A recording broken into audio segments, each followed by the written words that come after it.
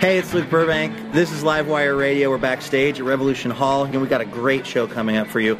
We've got Anna Sale here from the Death, Sex, and Money podcast. We've got Sean Rowe with some great music, and we've got the official advice giver for this country. We have Amy Dickinson here from the Ask Amy column. Amy, our theme is Unmentionables. And you have to be really honest with people who write and ask advice of you, but you can't just give them both barrels all the time, right? You have to kind of edit yourself. Sometimes people deserve to get kicked in the ass, and so, yeah, I'll do it. Would Ann Landers have done that? Yeah, she was probably a little less profane and idiotic than I am, but... You're not worried that describing yourself as profane and idiotic undermines your advice cred? Well, nobody's going to listen to this, right? I mean, isn't that... You know what? That was the old ratings. We have really picked up some listeners, Amy, so bring your A game out there, okay? Oh, I'm ready. Okay, good. Well, let's go do it. From PRI, Public Radio International, it's... Livewire! Recorded in front of a live audience at Revolution Hall in Portland, Oregon, it's Livewire with Ask Amy columnist Amy Dickinson, Sex, Death, and Money host Anna Sale, with music from Sean Rowe and our fabulous house band. And now, the host of Livewire, former assistant manager of the Unmentionables counter at Mervin's in Bothell, Washington, Luke Burbank!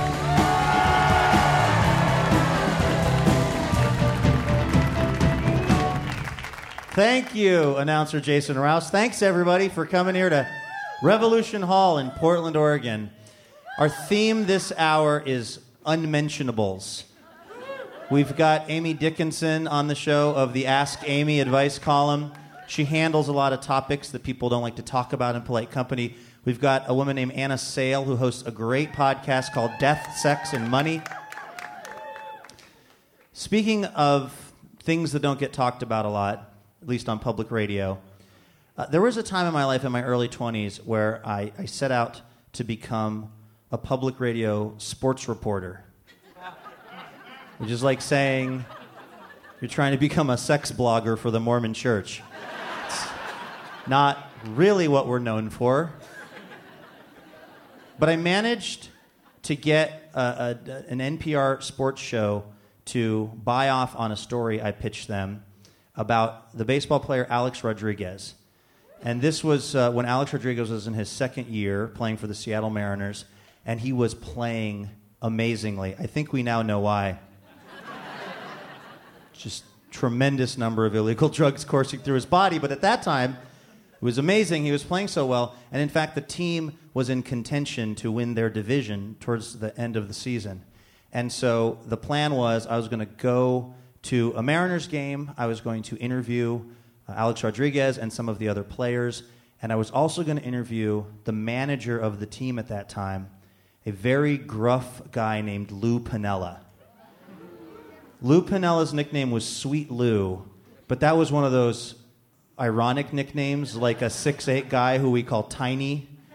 He was really terrifying. And so I got all ready to do my little story, and I got a press pass. They misspelled it. They wrote NBR on the press pass. They weren't super familiar with what we're doing over here in public radio. I think there was somebody from the high school paper who had a better seat than me in the press box, if you want to know what the pecking order was. But it was cool. I was in the game. And they lose. And I go down to the locker room after the game, and everybody from the team, including Lou Piniella, is furious. And I'm way too afraid to go up and talk to any of them. But I think, no problem. They're playing 9 games at home. So I'll just wait till they win a game. Everyone's happy. I'll go get my interview. They lost the next game. They lost the next game. They lost the next game. They lost 8 games in a row. This woman's allergic to hearing about the 1996 Mariners and their problems at the end of the season. And I don't blame you one bit. It was terrible to watch. And every night I would go to the game and they would lose, and I would go down to the locker room and I would stand by Lou Piniella's office, too afraid to go in, and ask him about Alex Rodriguez. So finally, it's the last game of the homestand. They have effectively played themselves out of contention. Their whole season has now crumbled over the course of 2 weeks. And amazingly, they win this game, but it's basically meaningless. And I realized this is my last chance to get this quote from Lou Piniella. The editor from NPR told me, if you don't have Lou Piniella in the story, you don't have a story. So I go into the locker room, and I walk towards Lou Piniella's office, which is this tiny little office in the bowels of the Kingdom. And I go into his office, and there's all these other reporters in there. They're grown men, right? Like, they cover the team for years, and they're terrified of him. And the reason, among other reasons, is because he's sitting there behind a desk with no shirt on and no pants on. And he's smoking a cigarette and drinking a Bud Light. And we're just all in this tiny office watching him smoke this cigarette. Because we're all too afraid to say anything because he's that mad. And I realize that if I don't do this right now in this moment, if I don't get this quote, I don't have a story. My whole sports reporting life is hanging by this one moment. So I summon up all my courage and I say, Skip. And that's what you call baseball managers. This is a real thing. They always call him Skip. It's just kind of a, I don't know, little thing they do, and I thought maybe that would kind of get me in. But then the fact that my voice cracked while I was saying it probably didn't help. It was like, Skip, do you want to talk about the contribution Alex Rodriguez has made this season? Which was like asking somebody to talk about the makeup job that the funeral home did on their dead grandmother. It was not the thing Lou Piniella was really focusing on at that moment in his life. And he just looks at me, and he pushes his chair back, and he gets up, and he starts walking around the desk in these tattered tighty-whities. And as he's coming towards me, all of the other reporters are backing up. And I realize this is how I'm going to die. And the last thing that my brain will have seen is Lou Piniella's testicles through the holes in his underwear, because I'm staring right at him.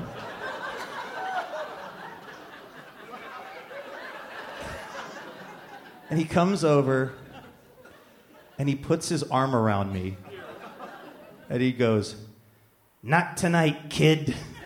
Not tonight." And I never filed the story, and I never became a sports reporter. But I will never forget Lou Piniella's Unmentionables. And I'm pretty happy I ended up here. So let's get our first guest out here, all right? All right. Unmentionables just so happened to be our first guest's speciality.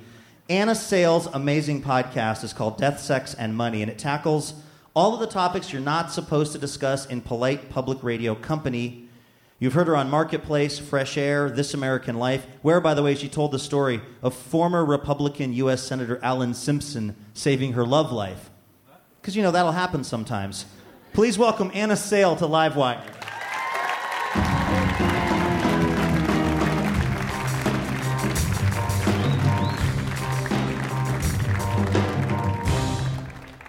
Hi, Anna. Welcome to the show. Hi, thank you for having me. I'm such a fan of your show, Death, Sex, and Money. It's really, really fascinating stuff. I'm wondering how the idea came to you. I was walking my dog, and my life was in a bit of a free fall. And I was like, what am I worrying about? Kind of death, if my life is going to have purpose and meaning, sex and relationships, and whether I'm going to have a family, and money. And I was like, maybe there's a show there. So that was pretty much how it started. I thought, if I'm worrying about this, I bet some other people are as well. What about when you march into your program director's office and say, I've got just the idea. We'll talk about all the stuff that you're pretty much trying to have us not talk about on public radio. They were really actually supportive. It's the podcast revolution. We can talk about things that we wouldn't talk about on the broadcast signal in podcasting because people get to come and find you when it's the right time. Is there an example of something that you guys have been able to put on your show that, like, your show is distributed by WNYC, a great public radio station in New York. Is there an example of something you guys can have on your show that they couldn't put, like, on the traditional radio airwaves? Cuss words to start. And kind of going into the conversation about sex in our lives, not cuss in a word fans. Cuss in the words. House. Nice. But it is like, things like sex, and we don't talk about it in a gratuitous way on the show, but we acknowledge that sex and relationships are a part of our lives, and to talk about that in a kind of more open way than you could on a show that's kind of going out at, commuting hours when kids are in the back of the minivan. On a podcast, you can go a little, get a little edgier. Has it affected your actual life, all these conversations that you're having about death and sex and money? Yes. Well, if you ask my partner, Arthur will often say, Anna, this is not a death, sex, and money conversation. Let's just watch Netflix. I like to go into those deep conversations. So, but it's made me feel a lot less alone. When I started the show, I was in my early 30s. I was divorced. I was trying to figure out whether I was going to have a family, what was happening with my relationship with Arthur. Senator Alan Simpson got involved, but it was. I'm sorry. Can we just? I know a lot of people may have heard that episode of Death, Sex, and Money, or maybe the This American Life that played it. Can you encapsulate that story in just a few sentences? Yeah, I will try. Arthur is an ecologist, was working a lot in Wyoming. I was a journalist in New York City. We got to that place in a relationship where it felt like, is this really going to work? And I didn't think it was, so I was ready to move on. And Arthur wasn't, and he kind of tried to talk with me about it, and I was like, no. And then he wrote a letter asking Alan Simpson to invite me to this ball in Wyoming. It's part of the story. It sounds like a fairy tale. But Arthur was getting an award, and I was supposed to be his date at this ball, and then I was like, not going to be his date at the ball. Because you had to clean the whole castle, which was so not cool of your stepmom. And then my fairy godfather, Alan Simpson, gave me a call on my cell phone because Arthur had written him a letter saying, here's the situation. I think will you call Anna on my behalf and tell her that I've thought a lot about how we can be together, because I think we can. And so Alan Simpson called me on the phone. He and his wife both sort of got on the phone. They'd been married for 60 years. Anne is his dear wife. And they talked to me about couples counseling in their own marriage when it was tough, when they were raising their kids. They talked about, figuring out what's the most important thing. If you love each other, you figure it out. And then Ann Simpson said to me, don't let your pride get in the way. And I was like, whoa, I think I'll go to this ball. And I went to the ball, and then we sort of figured things out from there, and now we're getting married in August. Wow. Yeah. I assume that the Simpsons will be there in the front row, I hope? We're getting married in Wyoming. Yeah, they'll be there. We're talking to Anna Sale, by the way, the host of the Death, Sex, and Money podcast from WNYC. What do you think is actually the most taboo? Those are all supposed to be taboo topics, but is one, in your experience now, way more awkward for people to talk about than the other? Money. Yeah. Because, sex, there's sort of a vocabulary where we know how people talk about it and a kind of, how to evade the conversations you don't want to have. People kind of know that. But people don't ask about money. And so we're not equipped to kind of figure out how to say, ugh. And I think money has so much to do with how we feel about our status in the world. If we don't have enough or if we feel like we have more than we've earned on our own, it's hard to talk about. Should we be talking about it more? Is there a purpose or is there a usefulness to us not talking about money all the time so that we can all feel like we're more or less on the same team? Or do we need to get over that, in your opinion, and just have it not be a weird... it would be very weird if everyone was talking about what they made to everybody else. Yeah. Should we try to get over it, or is it more or less okay the way it is? I don't know if it's so much like that. I think everyone should disclose their salary when they introduce themselves to someone. But I think that acknowledging that there's that constant hum about money in your life, and to not have that part of our conversation is ignoring a big thing about how we make decisions. I think you're so right with that. I grew up in a really big family, and we didn't have a ton of money. And I, to this very day, and my wife will point this out lovingly, I have such a huge chip on my shoulder about class, about trying to figure out if somebody had it easier than I did. Uh-huh.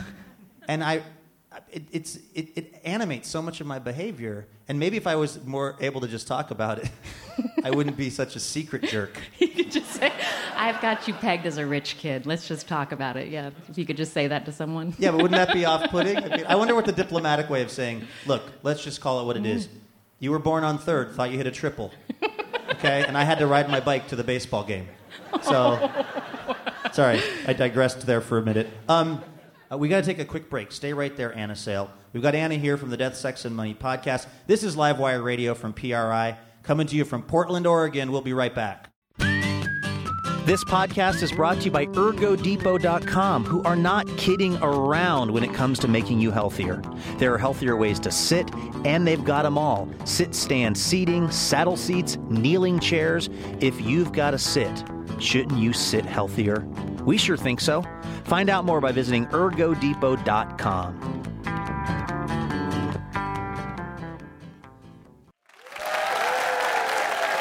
Welcome back to Livewire Radio, coming to you from Revolution Hall here in Portland, Oregon, by way of Public Radio International. My name's Luke Burbank. We have Anna Sale here with us. She is the host of the Death, Sex, and Money podcast.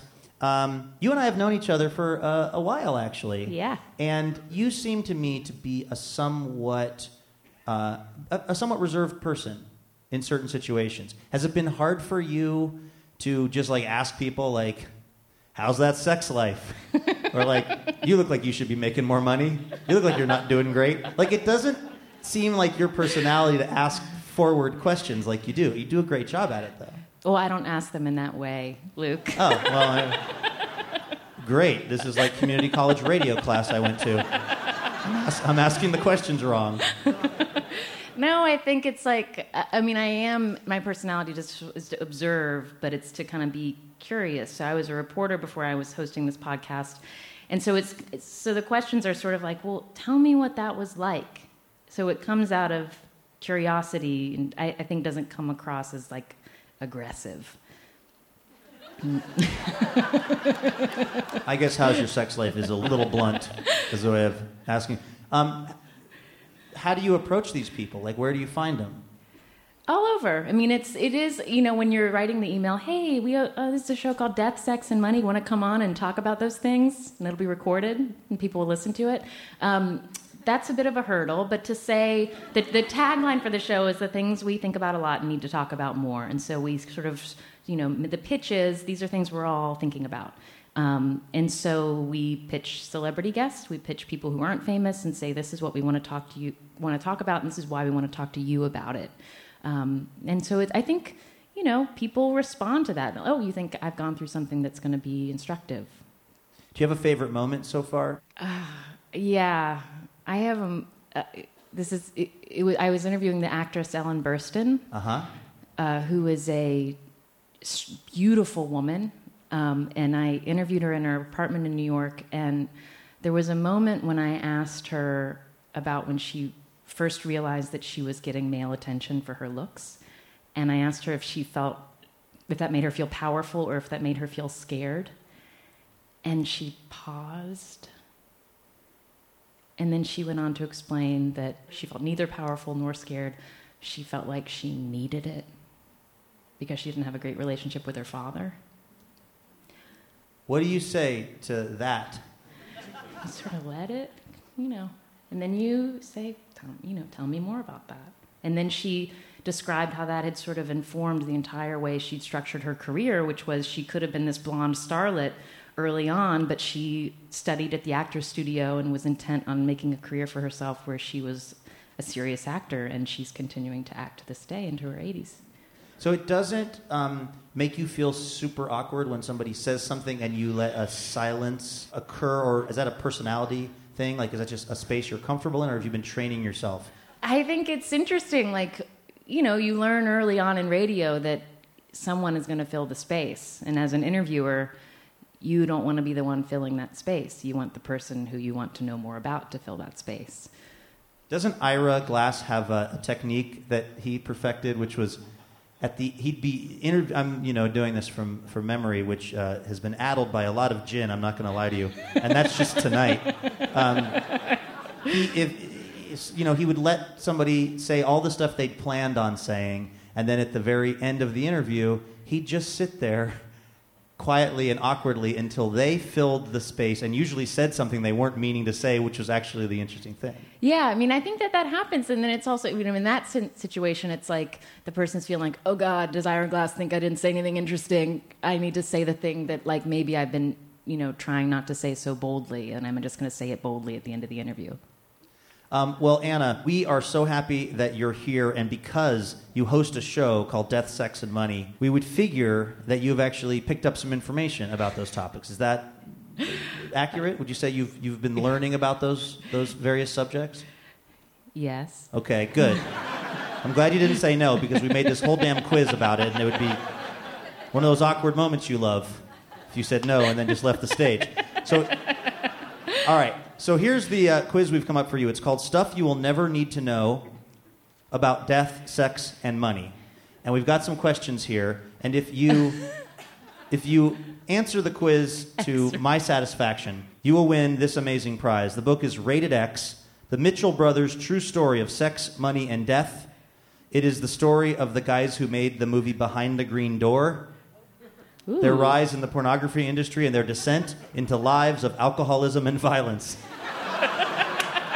Plain reading. So anyway, we've got questions.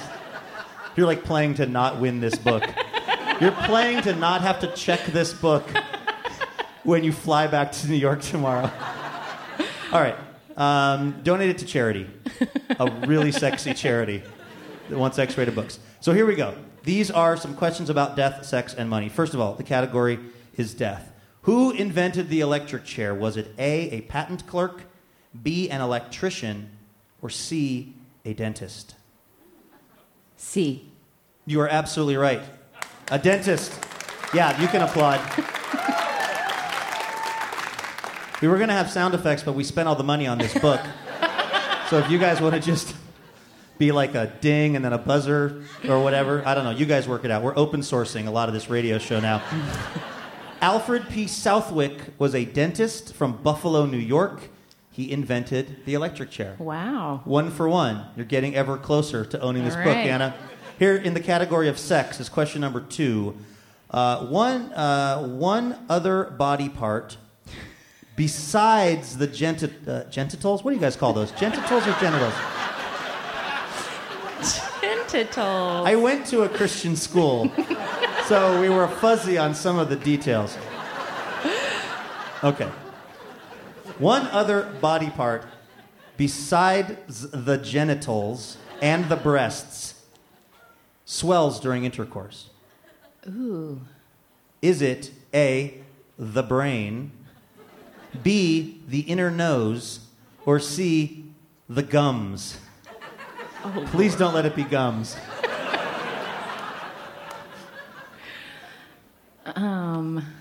Let's see. Other than the genitals. I think it's the inner nose. B. You're absolutely right, Anna Sale. You do know your stuff.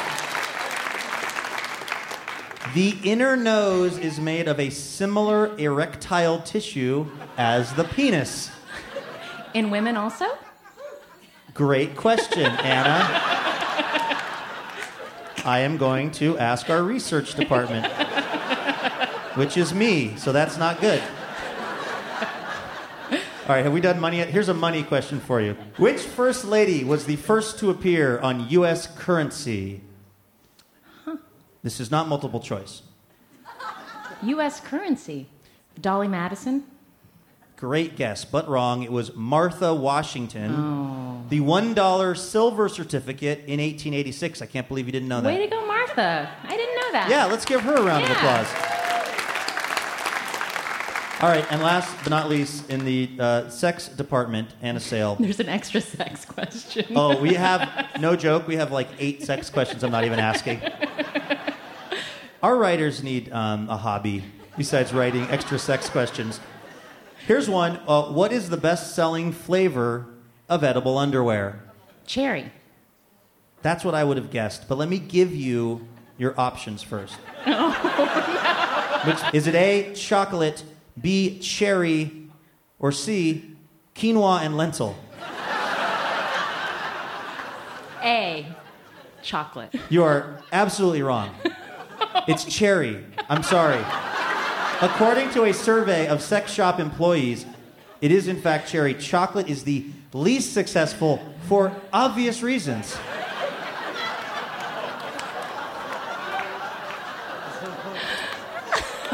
So I guess we've really given you something to think about on your flight back to New York. Anna, you've been a delight. You've won the book. Thank you so much for being on Livewire. Thank you. That's Anna Sale.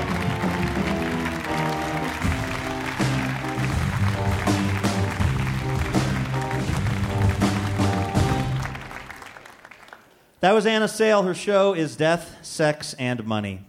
And you're listening to Livewire. We're talking about Unmentionables this week on the show. And, of course, one of those is death. We just talked about that with Anna Sale a moment ago. Our own head writer, Courtney Hameister, it turns out, thinks about death a lot. And she's here with some of just a few of those thoughts. These are about the afterlife. Please welcome Livewire's head writer, Courtney Hameister, to the stage.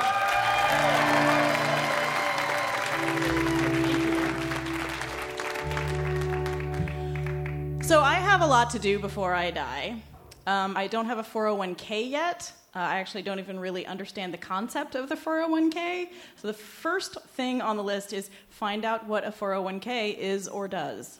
I've also never jumped out of a plane or spoken fluently in another language or taught the world to sing in perfect harmony. So I've got some scrambling to do in the next 40 years or 20. It could be 2 weeks. I'm a really bad driver. But as a person who fears death in sort of an everyday lie in bed in abject terror, thinking about the odds of an asteroid hitting the Earth kind of way, the biggest task on my list is choosing my afterlife, or lack thereof. My mother was raised with Christianity forced upon her, and so she claimed to want my brother and I to decide for ourselves. She thought that meant that we'd spend Sundays studying different religions and weighing the pros and cons. But what it actually meant for us was sleeping in, watching Soul Train, and becoming increasingly insecure about our sense of rhythm. So I never chose a religion. And if I don't choose one now, I'll be one of those people who panics at the last minute and calls in a priest to do last rites just in case hell exists. So I'll spend my last moments on earth as a wishy-washy spiritual hedge-better. And then if I do enter heaven, I can just see the angels like shaking their heads and with their arms crossed and just mouthing poser. You know, like maybe there's some special section of heaven reserved for last-minute Lindas like me. It's like really far away from the throne of God, and it's got a no-host bar and no ranch with your fries kind of situation. And that would be terrible, so I really have to figure this out. So I did a little bit of research on the afterlife according to a few different religions to see how I'd like to spend my eternity. And Islam's eternity, Jannah, sounds amazing. According to the Quran, you get unlimited wealth, all your wishes fulfilled, and unlimited food of your choice. I would choose a chocolate fountain and bottomless bloomin' onions, but I'm not sure they have an Outback Steakhouse at Jannah. That might have to be worked out. You're reunited with your friends and family, and you can eat and drink all you want and never get full or hungover. Which sounds perfect, right? But before buying into that, I would want to know which friends and family, because I have had family reunions with unlimited ambrosia before, and they were not heavenly. Additionally, it is a myth that the Quran promises 72 virgins to anyone, which is great because 72 virgins sounds miserable. They have no idea what they're doing, and who wants to spend eternity training them? And how does it work? Like, are they eternally virgins, or do they have sex with you and then re-virginize themselves, thereby forgetting everything you just taught them, which sounds like hell? But apparently, the deal is everyone just gets a few virgins, but to that, I'd also say no thank you, so I think Jannah's not for me. There are various Eastern religions like Hinduism, Buddhism, and Rosicrucians. They subscribe to the idea of reincarnation, and this is where you continue to develop spiritually through many lives in the physical world, and you accrue a higher consciousness through each new life if you do things right. And this sounds really nice, but I feel like I'm going to be so tired at the end of this life that starting all over again as a dumb kid who thinks John Travolta's a good singer sounds exhausting. Additionally, the Rosicrucians have a brief review period at the end of each life, followed by a judgment. Can you imagine the humiliation you'd feel while creating your own existential PowerPoint? Yeah, here we see on slide 6,758 the time I called my friend Melissa Monica while giving her wedding toast. Also, please note the mango salsa stain on my bridesmaid's dress. This segues nicely into section 2. Next slide, please. Moments when I had food somewhere on my face or body without my knowledge. So yeah, reincarnation, not for me. And I've already talked a bit about Christian heaven. The Bible claims there will be no more pain or death or mourning, which sounds great, but also that there are streets of gold that are like transparent glass, which sounds like a hip injury just waiting to happen, so I'm not sure that'll work. Also, the angels surrounding the throne of God are apparently singing, "Holy, holy, holy is the Lord our God," continuously throughout your heavenly stay. And I'm sure it's lovely, but in 9th grade, I played Careless Whisper over 100 times in one day. So I can say with authority that even if it's totally your jam, nobody wants to hear "Holy, holy, holy" for eternity. But the kicker on this one is that the Bible also says that heaven is filled with righteous Christians, and if that means I'll be surrounded by people who would refuse to bake my friends a cake for their wedding, I think that's out for me.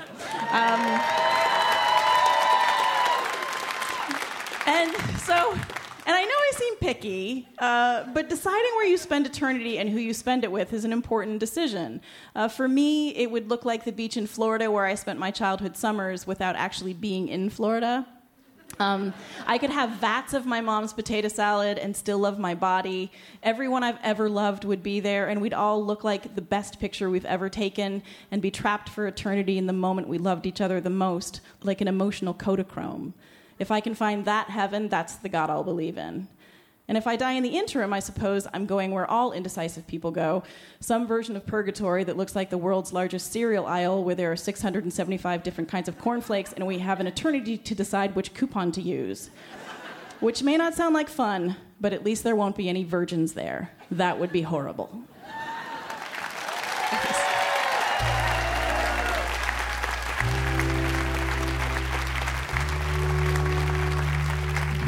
That's Courtney Haumeister. This is Livewire Radio. We're so glad you're here with us. This week, our musical guest voice is so deep and resonant, it almost sounds like he's singing in slow motion. Or maybe he just slows down our perception of him, somehow using brainwaves or possibly a laser. Either way, it's an amazing trick. His latest record, Madman, hypnotically marries folk, soul, R&B, and a bunch of other cool stuff. Please welcome Sean Rowe to Livewire.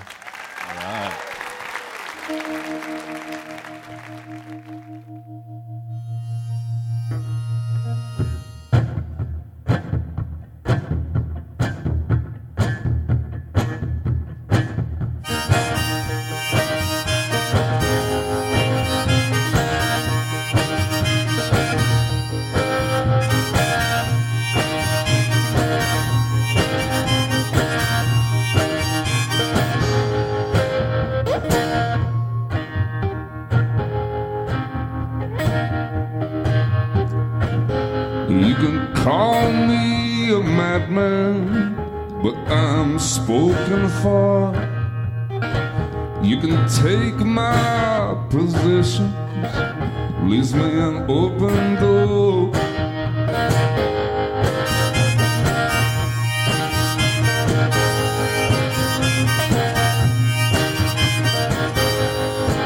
In the city, there's a ways to make you forget about half the stuff you love on things you don't know yet, about the space that's lit when nobody talks, about the quiet on the path when nobody walks, when the Lord takes me to the other side of the world.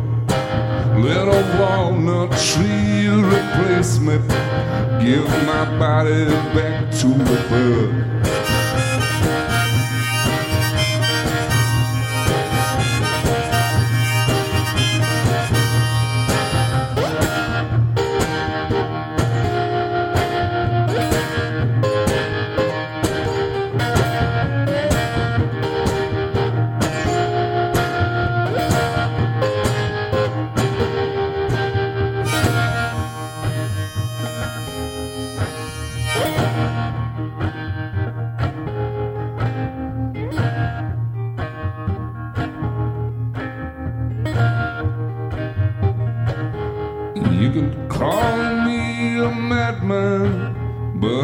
I'm spoken for. Should I blame my profession, or should I bless the war?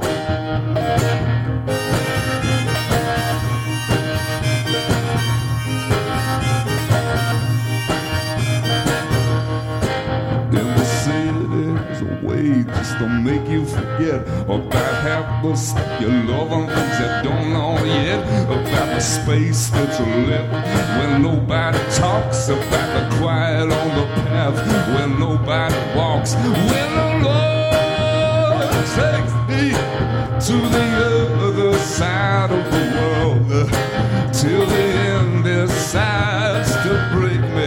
I will put my hand on the world.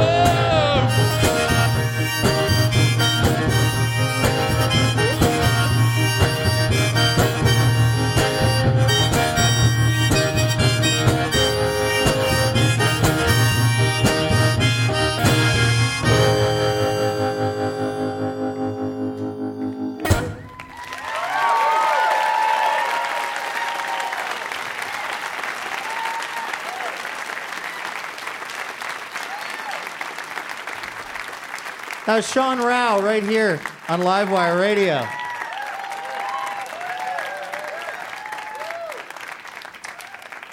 Speaking of Livewire Radio, it's brought to you in part by Whole Foods Market, featuring cage-free eggs, because eggs need room to roll and also wobble periodically. Whole Foods Market, values matter. More information can be found at wholefoodsmarket.com. We're talking about unmentionables this week. The things you're not supposed to talk about, like that time you were on Tinder and noticed your friend had a profile up. Your friend who's married with 3 kids. Or that other time when you really wanted to stop going to your dentist because his breath was like that Smaug dragon from Lord of the Rings. But you couldn't because he's your brother-in-law. Thankfully, our next guest has all the answers to life's little unmentionable problems. Amy Dickinson's advice column, Ask Amy, is carried by over 200 newspapers. She also appears regularly on TV and radio, including Wait, Wait, Don't Tell Me, where she has defeated me 14 straight times. Not that I'm counting. Please welcome Amy Dickinson to Livewire.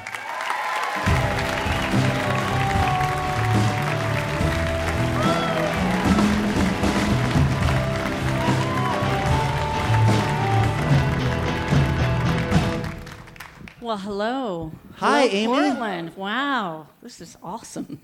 How did you get the job of being America's advice giver? Well, you remember Ann Landers. Yes, absolutely. I know. After I killed her, I know. But, you know, it doesn't leave this room. Yeah. But after her death, the Chicago Tribune, basically, they did a search. It's sort of like an old-fashioned, like, the star broke her ankle. And they basically did a national search for a replacement. Not that anyone could replace her, but they wanted to launch a new column to replace that legendary column. And I tried out. It was crazy. It was just like an old Busby Berkeley production number. Seriously. What was the question or questions that you were answering? There were about 10 of us who they had decided could try out, and they gave us each 5 questions, all that had apparently at one time or another appeared in an Ann Landers column. And I honestly, I was told to take a week to answer these 5 questions. And I thought, well, heck, you know, I was kind of in between jobs, and I did it very quickly. I did it basically in an afternoon. And the editor said, no, take a week. And I thought, you know, given a week, I'd just screw it up. So I said, no, this is it. And I knew. I felt I'd really nailed it. Yeah, totally. Dear Abby, I have a coworker who's very cocky. Exactly. Her name is Amy Dickinson. She thinks that she nails everything. Well, afterwards, they told me that actually there was one very clear first choice among all of these 9 focus groups. And the number one choice was to bring Ann Landers back. And once that was ruled out, I came in second, and I got it. I got the gig. Did you feel like you were a good advice giver long before that? Were you like in high school, in college? Were you like having, were you a good shoulder to cry on? No, I actually think in a way it's the opposite. I'm the youngest in a large family, and I think in many ways I'm much more likely to ask for advice than to give it. And I was so messed up. I think I'd actually received a ton of great advice over the years, and I had a lot of respect for it. So I don't think anybody I went to high school with would have said, oh, yeah, she's totally going to do that. No. Are you good at taking advice? I think so. I genuinely solicit advice, and I do follow it. A lot of people solicit advice, and then they don't listen to it. Yeah, what do you do about those people, by the way? I don't mean you personally, but just how should we handle that? Because everybody has that friend who's constantly asking you for advice, and then they do the exact opposite. Well, I know. It happens all the time. So what you might say is, well, what do you think I would say? You just start tossing it back at them because people don't listen. And so if you find that somebody's asking you the same thing over and over, and you say, well, you've asked me that before, or this seems to come up a lot, so what do you think I would say, or what do you think you should do? And just stop going there, honestly. I'm on the clock, baby. You know what I'm saying? Yeah, no, right. It's like advice is money. Yeah. Don't waste my time. Yeah, and by the way, I work, I have an office in Chicago, but I spend most of my time in my hometown in upstate New York, where I'm from. And that Lou Piniella story, right? Yeah. That's kind of how I work. Like, cigar. Just tattered tighty-whities, menacing your husband, Bruno. That's right. We have Amy Dickinson here. Ask Amy is the column. Wait, don't tell me. CBS Sunday Morning. Lots of places you can find her. You do have a large mixed family. You have children. Your husband has children. How does the advice giving go over in that whole world? Well, you can imagine how much. One challenge when we got married, we blended 5 daughters into a family, and nothing complicated like, there. oh. Yeah. And were they out of Wolverines? That's right. We knit them together. Yes. Yeah. But I tried to be pretty low key in those first years and not to let them see my true judgy self. And then they just got used to me. Do you think part of how you were able to do this, though, with the children that your husband brought into the relationship was being low-key at first? I feel like there's a lot of people hearing this who are in similar situations. Mm-hmm. How should one navigate that kind of situation? Is it to come in? Is it like prison? You come in, you find the meanest guy, and you beat him up on day one? Right, you want to establish your primacy. Or do you just lay in the cut like it sounds like you did? Well, and I moved into the household, and I was like Maria von Trapp with my little valise. I brought nothing with me, and I just slid in, and this really is the way to go with stepchildren, especially. You want to establish a friendship, and that's what I worked on. And I think that, and honestly, I got that from a book. I read a book about it. And that comes from being an advice columnist and doing a lot of research, and it made a lot of sense to me that a step-parent should not try to come in and discipline and, be this huge presence. And I was, in the background, like with my fingers, really nervously knitting my brow. But I mainly kept my trap shut for once in my life. I know. Is that like the biggest piece of advice that really all of us can take about almost everything in life is just shut your yapper? Yeah, and here's what I tell myself, because I have a big mouth. So what I tell myself is, I can always say that later. I just delay. It's sort of like, I could have that piece of pie later. I think it's something awesome, and I think, I'm going to put that in the bank. I can always bring it out later. That's what I try to do. I know. Everything I'm thinking of could be said later. So I'm just really starting to question how I've been hosting this show for all these years. We've got Amy Dickinson here of Ask Amy, and you are listening, by the way, to Livewire. We'd like to mention something that is quite mentionable, and that is our podcast. If you subscribe over at iTunes, each show will quietly creep into your device in the dark of night when you're sleeping. and it'll be waiting when you wake up. That's a terrible sales pitch for this podcast. Just like my first husband. No, just kidding. That's right. More information on our podcast and Amy's first husband at iTunes or livewireradio.org. All right, Amy, we have you here, and we would be remiss if we did not allow our audience to ask you for your advice on some important personal matters. Okay, this would be a waste of your talents if we let you go without doing that. Well, they're obviously very dysfunctional. That right. that I can tell. They've stayed through this entire show, right. which is probably in the DSM somewhere as a diagnosable situation. The problem, though, is that we kind of have our own advice guru here, Sean McGrath, one of our actors and writers. So we thought maybe we could. Whoa, this is like a smackdown. This is. Well, I mean, you're the best in the business. This guy? And he wants to get a shot at the title. All right. You need to stop ducking him like Mayweather, Mayweather, be the champ, Pacquiao. you got to beat the champ. That's right. Whoa. So we thought, with Sean here, the challenger, and Amy, you the recognized heavyweight champion, we thought we'd pitch you guys in something we're calling Advice Thunderdome. To enter only one lead.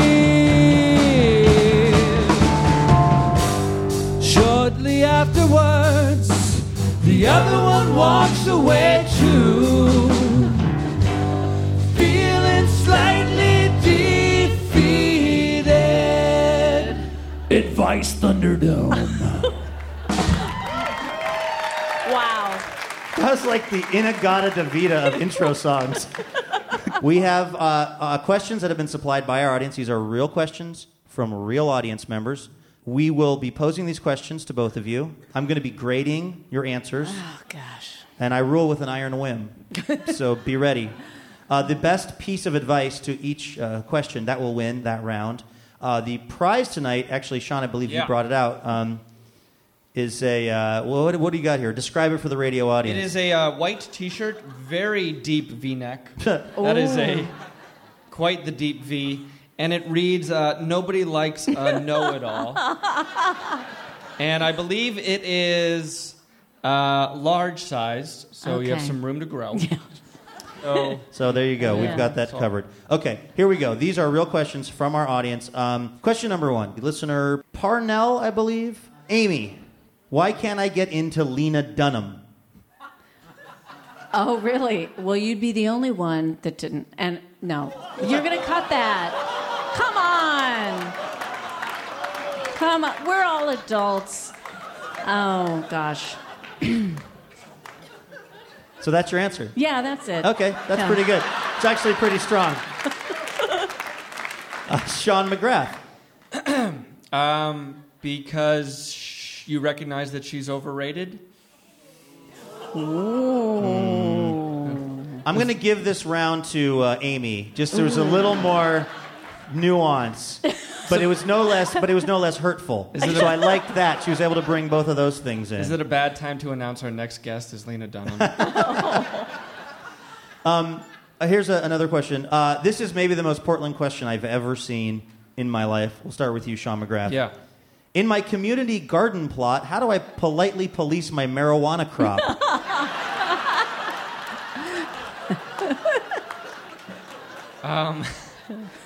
Well, I think you're going to have to do a lot of smudging to kind of mark your territory. You want to walk through your territory when there's all the other gardeners there. Be preaching the Nyamnyeho Rengyikyo from Buddhism and get like cedar, maybe some lavender or sweetgrass, definitely some sage, and just kind of walk around and make sure that they know that if they mess with you, they're gonna get the horns. What was that thing you're supposed to say? Nyamnyeho Rengyikyo. Okay, I want to make sure we're thinking of the same thing. Yeah. Okay, good. That's a strong answer, Wow. McGrath. Amy, Wow. what would you say? Politely. So this is somebody who's afraid that somebody's going to like bogart their plants. Yes, exactly. Okay. All right. I was thinking more surveilling, but I don't know. I don't Sean's, think so. Yeah, that's not very polite.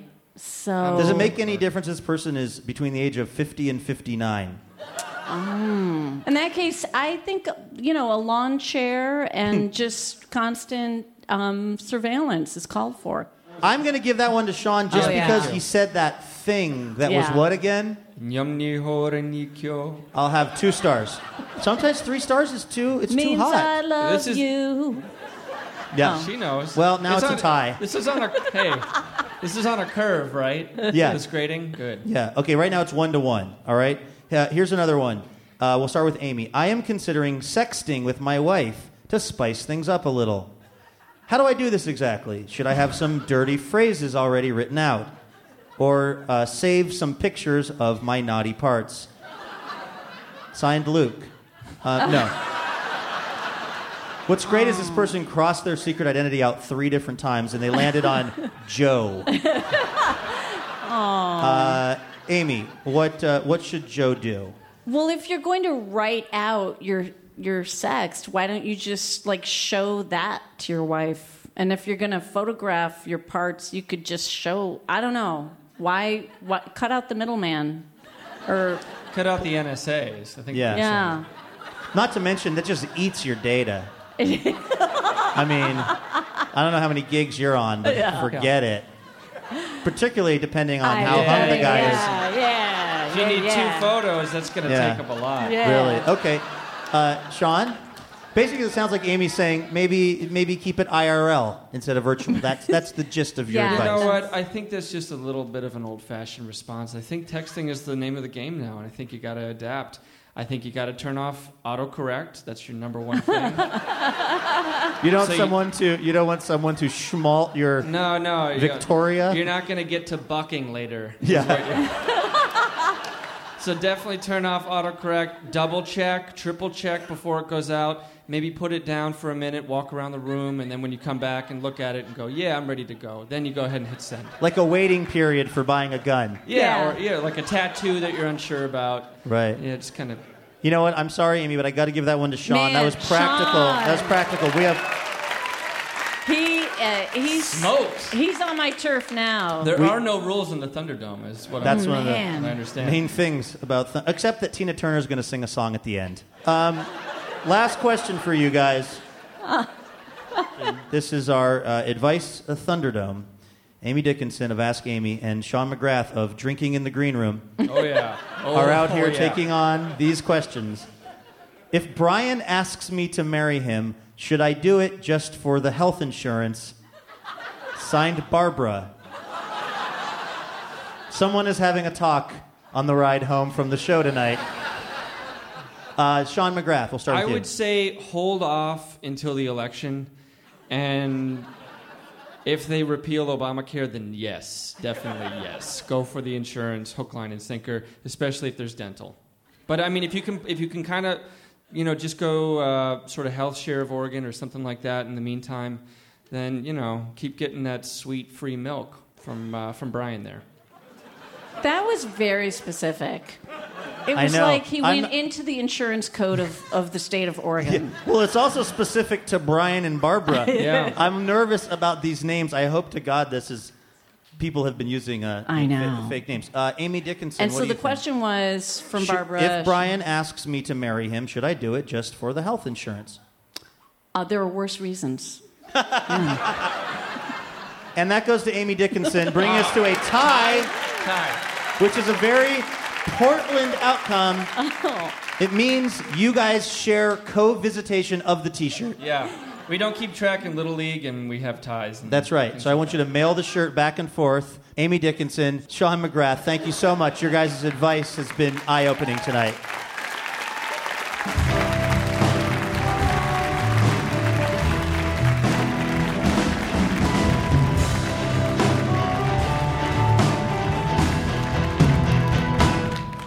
Livewire Radio is brought to you in part by Alaska Airlines, now featuring nonstop flights from Portland to St. Louis, Missouri. Now you can get from the Gateway Arch to the gateway to gluten-free living. Nonstop. More information on how Alaska helps you stay connected at alaskaair.com. All right, please welcome back to the stage, Sean Rowe.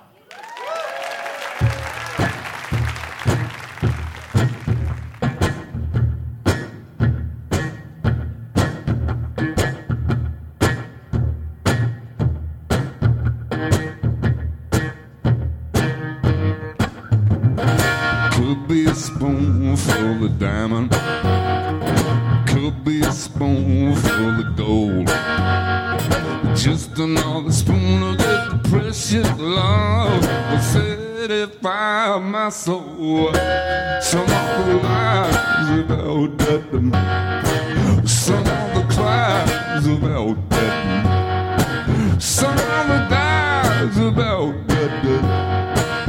Oh, that spawn, that spawn, that spawn, yeah. Oh, that spawn, that spawn, that spawn, yeah. Oh, that spawn, that spawn, that spawn, yeah. Everybody fighting on how to spawn.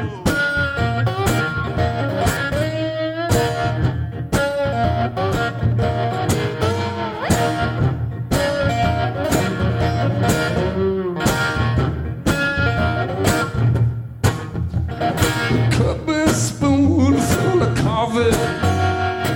Could be a spoon full of tea. Just another spoon of that precious love, good enough for me. Some of the lies about that, some of the cries about that, some of the lies about that. Oh, that spawn, that spawn, that spawn, yeah. Oh, that spawn, that spawn, that spawn, yeah. Oh, that spawn, that spawn, that spawn, yeah. Everybody fighting about a spawn.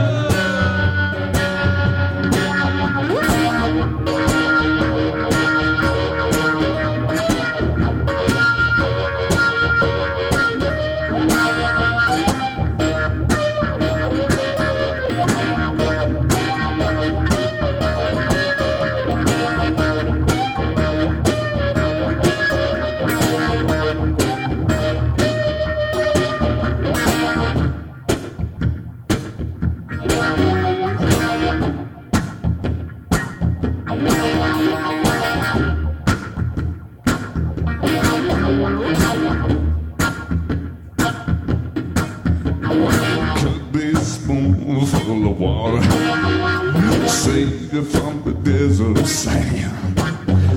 Just another shot that gon' fall in fire, save you from another man. Some of the lies about that, some of the clouds about that, some of the guys about that. Oh, that spawn, that spawn, that spawn, yeah. Oh, that spawn, that spawn, that spawn, yeah. Oh, that spawn, that spawn, that spawn, yeah. Everybody fighting, everybody fighting, everybody fighting about a spawn.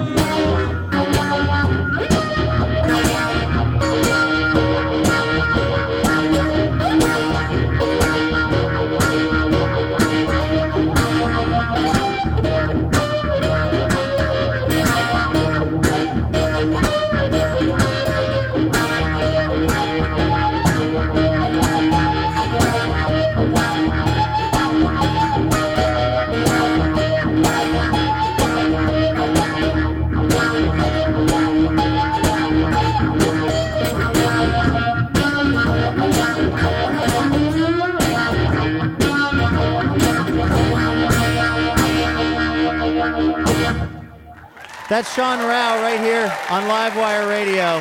Thank you so much. And on that note, what did you learn about Unmentionables? Well, here's the thing. In the quiz with about the genitals and the breasts and the other body part that or genitals, yeah, they're called genitals. Genitals. I don't know what I'm supposed to do with the knowledge that the nose. What am I going to do with that? Right. I don't know if I can take advantage of it at the appropriate time. I think it's too weird. And now that's all I'm going to think about. Yeah. When I'm intimate. Yeah.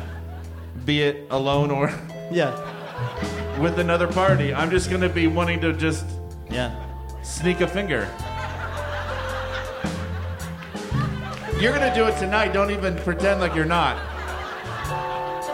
What about you, my friend? This is why we edit these shows. I know. Moments just like this. I've avoided jail so many times. Yeah, you may have run out of luck. Well, I think my big takeaway is that we can call off the search for the murderer of Ann Landers. Yeah. Turns out it was Amy Dickinson. Exactly. She was hiding in plain sight. Exactly. This whole time. So constables are backstage. Case closed. All right, that's our show for the night. Thank you so much. We'll see you next week. Thank you. Our thanks to our guests, Anna Sale, Amy Dickinson, and Sean Rowe. This show is made possible in part by our sponsors, New Belgium Brewing Company, Whole Foods Market, Ergo Depot, and Alaska Airlines. Hotel accommodations generously provided by the Hotel Deluxe. Robin Tenenbaum is the executive producer and co-creator of Livewire.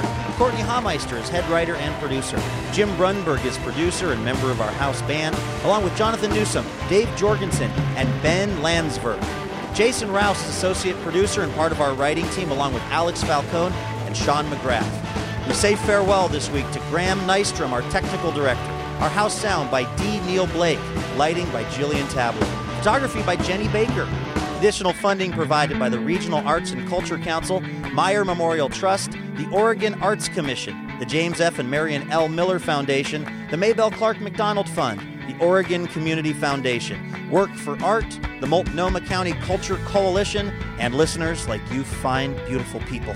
For more information about the show or becoming a member of Livewire, visit livewireradio.org. You can download our podcast on iTunes, Stitcher, or SoundCloud, and find us on Twitter and Facebook at Livewire Radio.